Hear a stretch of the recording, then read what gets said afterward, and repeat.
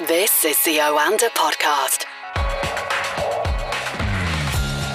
You're listening to the Oanda Market Insights Podcast, talking to Oanda senior market analysts across the globe. And today I'm joined by Craig Erlam in London. Good morning, Craig. How are you doing? Very good, mate. How are you? Very good, although, of course, the big headlines from last night here in the UK, the introduction of Plan B by the Prime Minister, which didn't come as a great shock, but it will be a knock to many businesses across the country. It'll be interesting to see how markets react when we open. Probably not very much, I expect you're going to tell me. Yeah, I don't think it's had a massive effect. I mean, I think we were all kind of knew that we were going to be heading this way anyway, especially once we saw the Omicron announcement a couple of weeks ago. And I guess there's also that question of how big a difference is it going to really make? We've seen that these kind of low-level restrictions in the past have only really ever led to more restrictions. So they may kind of slow things down, but a lot of the restrictions that's been announced is kind of very trusting, very, you can do this, we encourage you to do that. And you kind of feel that people who are going to follow that kind of advice would have probably looked to do that anyway. So not going to work, people working from home, encouraging people to work from home is great, but is it going to affect people's actual decision making? I'm not so sure.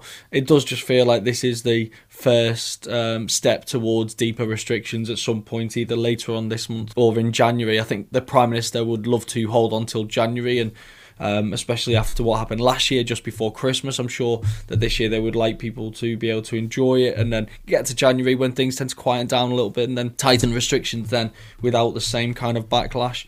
It's hard to really know what to take away from it, really. And given how little we still know about Omicron, yes, the early evidence suggests that symptoms are less severe, and the evidence also suggests that it's far more transmissible than Delta, and that it is slightly vaccine resistant, but maybe not as much as initially feared, and a booster will cover a lot of that.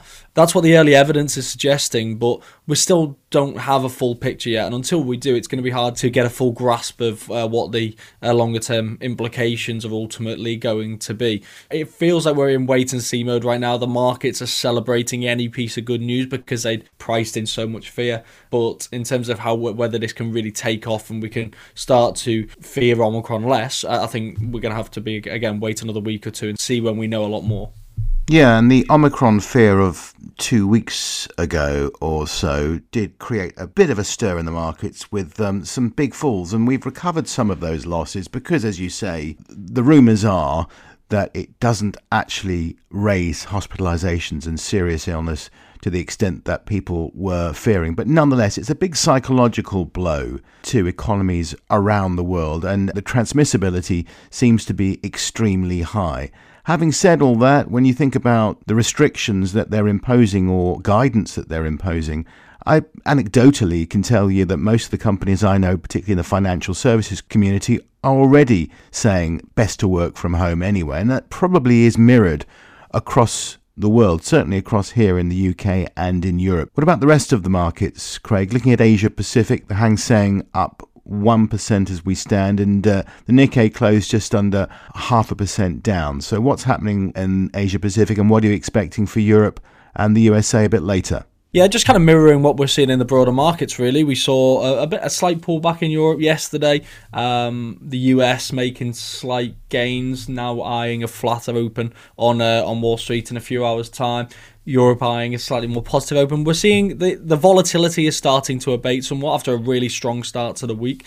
Interesting, the FTSE 100 outperforming the rest of Europe. Actually, the FTSE 100 has recovered all of its Omicron-related losses, which is really interesting. The only index that I can see in Europe that has actually managed to do that. And I think that's being helped along by a weaker pound. We're seeing expectations on central banks being pared back once more. So the Bank of England now not expected to raise rates until February, which again, I think is not a bad decision. I think it's quite sensible when we know so little about Omicron, but also then it's something that kind of is again going to raise questions about the validity of any communication coming from policymakers over the course of the last couple of months, really lining up that rate hike only to not follow through.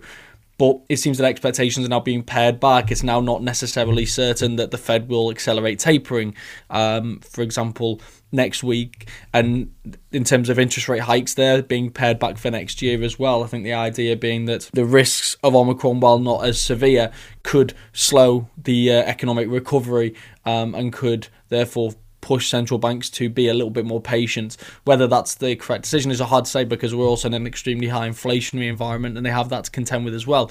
The only thing that seems clear right now is central banks can't be easing. So if Omicron did turn out to be quite bad, then central banks would really find themselves between a rock and a hard place, because once upon a time you just turn the taps on and unleash lots more QE, cut rates to zero.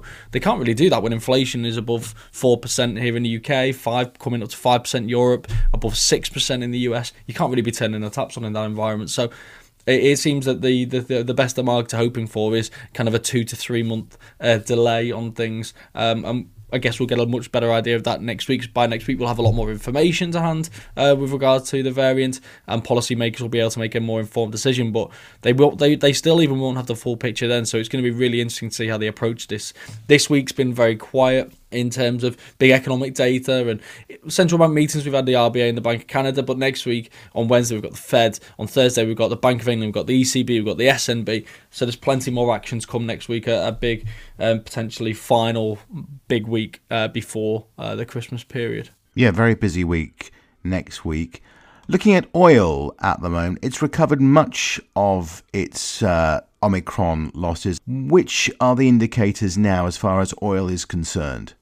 Yeah, so ultimately it really does depend on what kind of restrictions we're seeing imposed around the world. I think the OPEC Plus group has put a backstop in place in allowing itself flexibility to not just change output targets at meetings, but in between meetings as well. So I think that's been a big thing that's kind of backs up the market. We can see, it's clear on the charts when the OPEC Plus meeting actually took place last week, because you could see the sell-off when they initially didn't change their output targets for January, and then the very quick rebound when they announced that they were allowing themselves the ability to make immediate adjustments as and when necessary. In other words, when they get more information on Omicron and can make their judgments on in terms of what that means for the demand outlook. So I think that's been quite critical. The rebound that we've seen in risk appetite because of pared back expectations in terms of how bad Omicron could be has been really beneficial as well. There's still some ground to be potentially made up. I don't think we're necessarily going to be heading back towards the highs unless OPEC do actually pare back their production targets, despite the fact that Omicron isn't looking as bad. We have to remember that OPEC Plus did say that they had factored in a reduction in demand growth in the winter period because of a potential spike in COVID cases. But the question is, how much of a demand shortfall were they actually anticipating compared to what's going to come now if restrictions are starting to be reimposed? So yeah, I think there seems to be a bit of a flaw in oil prices now. There is potentially a little bit further to rise, but I don't think we're going to see the levels we were at previously anytime. Well, not in the short term anyway, because restrictions are being reimposed. So that would be quite difficult. The outlook has obviously changed as a result. It's an interesting one to follow. It's one of those markets, like many that we're seeing right now, where we are seeing quite high levels of volatility. Finally, looking at China, what happened with Evergrande in the end, Craig, with it not making its coupon payment? Well, it looks like there's going to be a restructuring, so we're going to learn a lot more over the course of the coming weeks and months now. It's the fact that it's not the only one. There's other developers where we're seeing trading being halted, for example, because they're unable to make repayments as well. So I think this is now going to have to be where authorities are going to have to really step in. We've seen obviously the triple R cut from China this week, which was again to try and fill the market with liquidity and ease concerns. There's clear support now for the property sector, particularly those that are those healthy, less leveraged firms within the sector as well. Ultimately, this is the next phase of the evolution, really, restructuring of Evergrande debt and probably other property companies as well, and authorities taking a more active role. The one thing we're just not getting enough of is communication right now, but I'm sure that'll all come as well. Okay, Craig, have a very good day. We'll speak to you again soon. Thank you. This is the Oanda Podcast.